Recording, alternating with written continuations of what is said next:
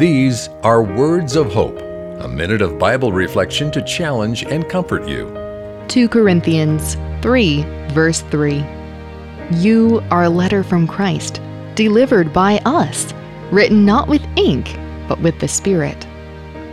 When we believe in Jesus, we receive His Spirit.